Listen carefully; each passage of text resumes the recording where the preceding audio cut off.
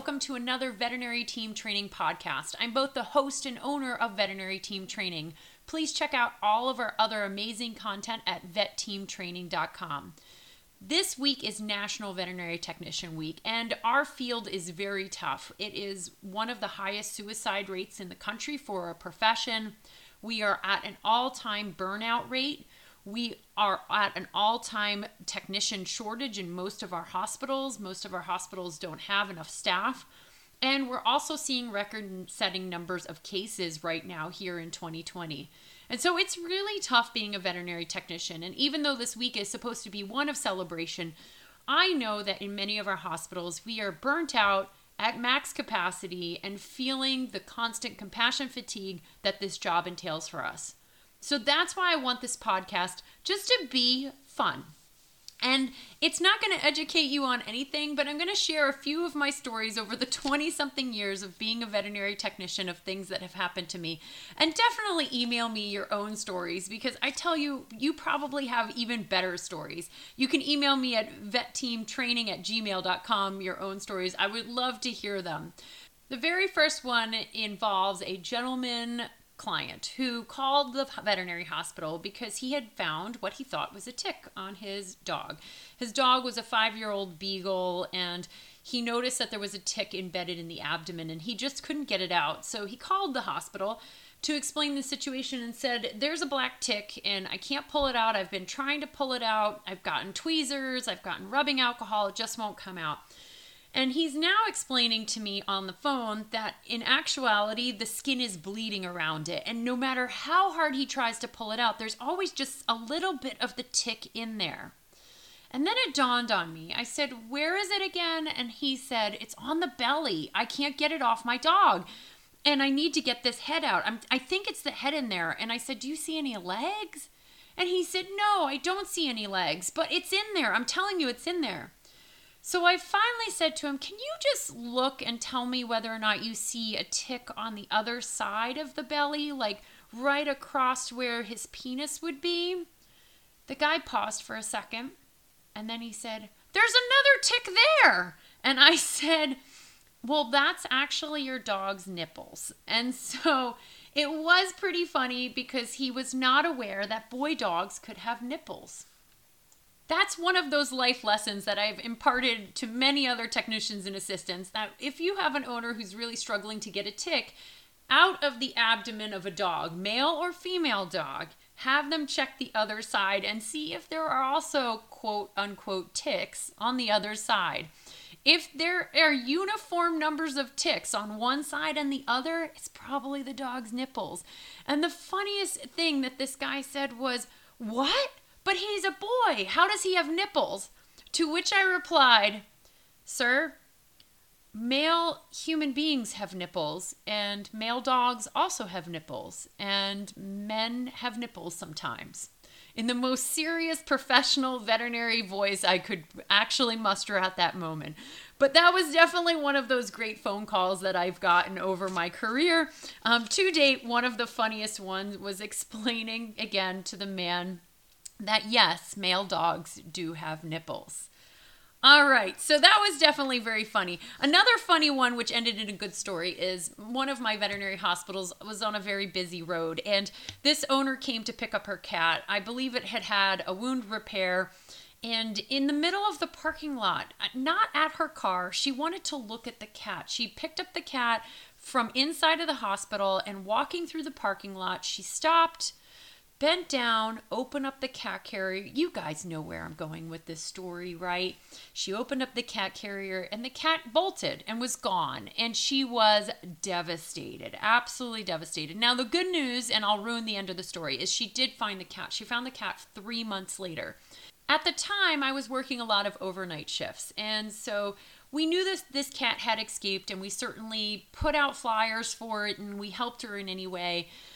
But we thought, okay, we're never going to find the cat. After about a week, we stopped hearing from her, and we just kind of assumed, hopefully this cat shows up. Who knows? We put out some Havahart traps, no avail. We would check the traps. It just wasn't coming into the traps. Fast forward now about 2-3 weeks later, and I'm working an overnight shift, and I'm outside walking a dog. And there in the bushes is something rustling. And it's something big. It's no way that it is this cat. And I'm beginning to freak out. And then I hear meow, meow, meow, meow. And I go, is someone there? This is literally 3 a.m. And I'm thinking I'm about to die. And up pops this client from behind the bush. And she goes, I'm so sorry. I didn't mean to startle you. I was looking for my cat. I'm the person who, unfortunately, her cat escaped out of the parking lot. And I just thought maybe if I came in the middle of the night, he might come out because I read that cats might be more nocturnal and might be more active at night. I damn near had a heart attack. That's not an exaggeration. So the funny part about this is we had to have her call and let us know that she was going to be searching for her cat in the middle of the night. And here is actually the whole point of this story. She did manage to find her cat in the middle of the night months later. Bless this woman's soul. She came almost every single day. We got to really know her and connect with her. But yes, she would be outside making all these random noises. One night I heard her purring in the middle of the night. I walked outside to hear and I thought, is she trying to bring her cat to her by purring? Whatever works, right? So definitely gave you a heart attack in the middle of the night. But imagine walking at 3 a.m. a dog and just hearing meow, meow out of the bushes, right? I tell you, I'm so happy she found her cat. I think we were just as happy as she was. All right, so here's another story. And this one's funny, but also slightly sad. And also slightly like, oh my gosh, that actually happened. This came back to my memory because I was reading a thread on a Facebook post about this, and this is a common occurrence. So I've had plenty of dogs and cats that have eaten foreign bodies over my career. One of the funniest one was an actual cat. He weighed 25 pounds, and he ate the head off of a Barbie doll. I'm sorry, but that's hysterically funny. Now, yes, the child was really upset, but to all of us, when you surgically remove the head of a Barbie doll out of a 25-pound cat, I mean, I'm sorry, that's epic. On the flip side of that, something to make you feel a little bit uncomfortable, as most veterinary hospitals do, you have to save the foreign body. The owner wants to see the foreign body. They just paid a lot of money for that foreign body. They want to see what you just pulled out of their dog or cat. So we pulled out a pair of underwear. Some of you know where I'm going with this story, right? Uh-oh. And we put the underwear into a Ziploc bag. By the way, double seal your foreign bodies because they stink like nobody's business. So here I was, a young veterinary technician, and I walked up front to discharge this dog and said, and here is the foreign body. Here's your underwear. It's not her underwear. Oh my gosh. And what do you say to that? She literally looked at me and said, that's not my underwear. I don't have anything that looks like that, and we don't have a daughter in the house. I guess all you say is, I'm so sorry, and then you try to get the heck out of there as fast as possible. That's what you do. I felt terrible for her, but in the same token, it's one of those oh my goodness moments that you experience in your career, and you hope never to have another one in your entire life, because that one was really, I will never forget the look of her face, right? There's been plenty of other times where I have just done, funny things in the hospital. One of the funniest moments was I was trying to have a very serious conversation with my veterinary team. What I do know is I was trying to sound smart and educated in whatever I was trying to say. And here I am walking towards this group of 5 technicians as their manager, and I literally bump into the wash bucket. It doesn't end there. I didn't just bump into this wash bucket. I bumped into the wash bucket, which tipped the wash bucket that was full of the dirtiest, nastiest vomit poop water you've ever seen. And I flipped it, and I literally slid. If you could envision like a cartoon where you are sliding, and as I'm talking to them, all they see is a noise. They hear a noise, and then they see me go up, and they see legs. They no longer see my head, and I careen onto my back. Now, luckily, I have wonderful teams, so they came rushing over to make sure that I was okay. And once they discovered I was fine and I was wallowing in the poop and vomit water, they then burst out into hysterical laughter. They no longer could take me seriously, and I no longer could take myself seriously. because I was covered in the most grossest water. There was nothing I could do. I had a change of scrubs, luckily, but my shoes were soaked. My hair was wet. It was absolutely horrible. So it was a humiliating and humbling experience, but also hysterically funny. I found it funny days later, but in the time I was just like, oh my God, I can't believe I just did that.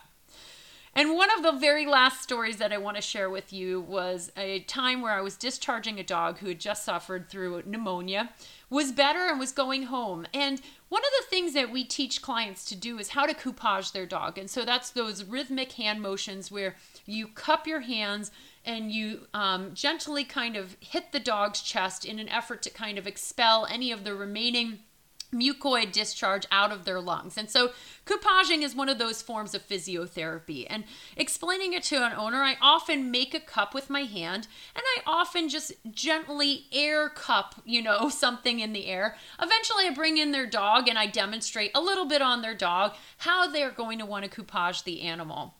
This particular gentleman owner, and I was so taken aback, he was the nicest guy, but I think he was so nervous about taking this dog home, he wanted to make sure he got it right. And he really wanted to make sure that he got the cupping motion right on his hands and that he was going to do it hard enough, but not too hard. So in one fell swoop, and it happened so quickly, I was speechless. He said, "Do you mean this is about how hard you should hit?"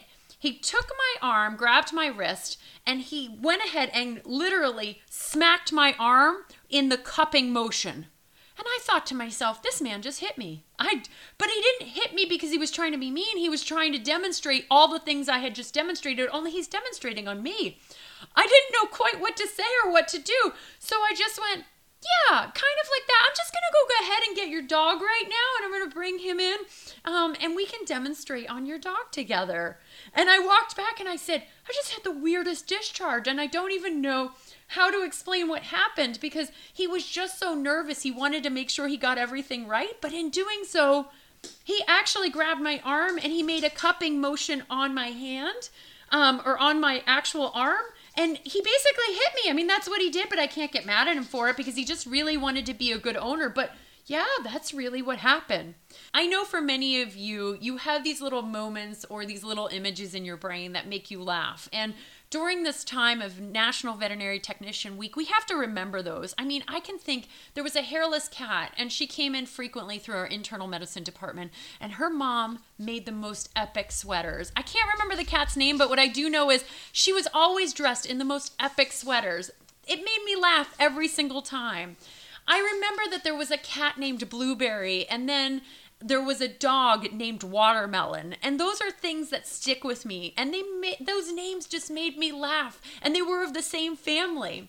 I also remember that there was a family that always named their pets after seasons or weather patterns. So we had a dog named Tornado, and we had a cat named Flood, and we had another dog named Sunshine, and I loved everything about that, and I thought that was fantastic. And those are the moments that we live for and why we work in veterinary medicine, because they make us laugh.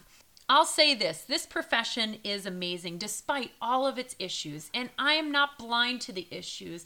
I try very hard within my own hospital organization to make a difference, and I try very hard to impact the lives of veterinary technicians and assistants and veterinary teams in a better way. I do think we have to have a bigger conversation about some of the major issues within our profession. But here's the thing, I would never leave this profession. This profession, you cannot be bored in it. There's always something new and exciting. And whether or not you love the medicine or you love caring for the clients, whatever it is, there's something for everybody in this profession. Not to mention, we get to work with a variety of animal patients. Those poor registered nurses and poor human medicine doctors, they only get to work with human beings, and no offense, but ick. And so we get to work with dogs and cats and exotics or large animals, or even primates if you wanted to work with them, or wildlife. It is never ending what we could work with. It's pretty fantastic.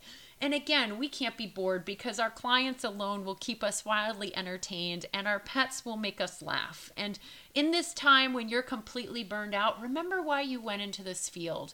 Connect with your veterinary patients, because too often I see too many people going about their day busy, and they forgot to connect with the veterinary patient. Just take the time, pet the dog, pet the cats that will let you pet them, and enjoy those moments, because that's why we went into this industry. So happy Veterinary Technician Week. And even if you're listening to this outside of National Vet Tech Week, I hope that it made you laugh. I hope that it made you reinvigorate yourself as to why you went into this industry. Take those wonderful unicorn moments and hold on to them, and always be a unicorn. Check out all of my amazing blogs and podcasts at vetteamtraining.com. My name is Amy Newfield. Have a fantastic day.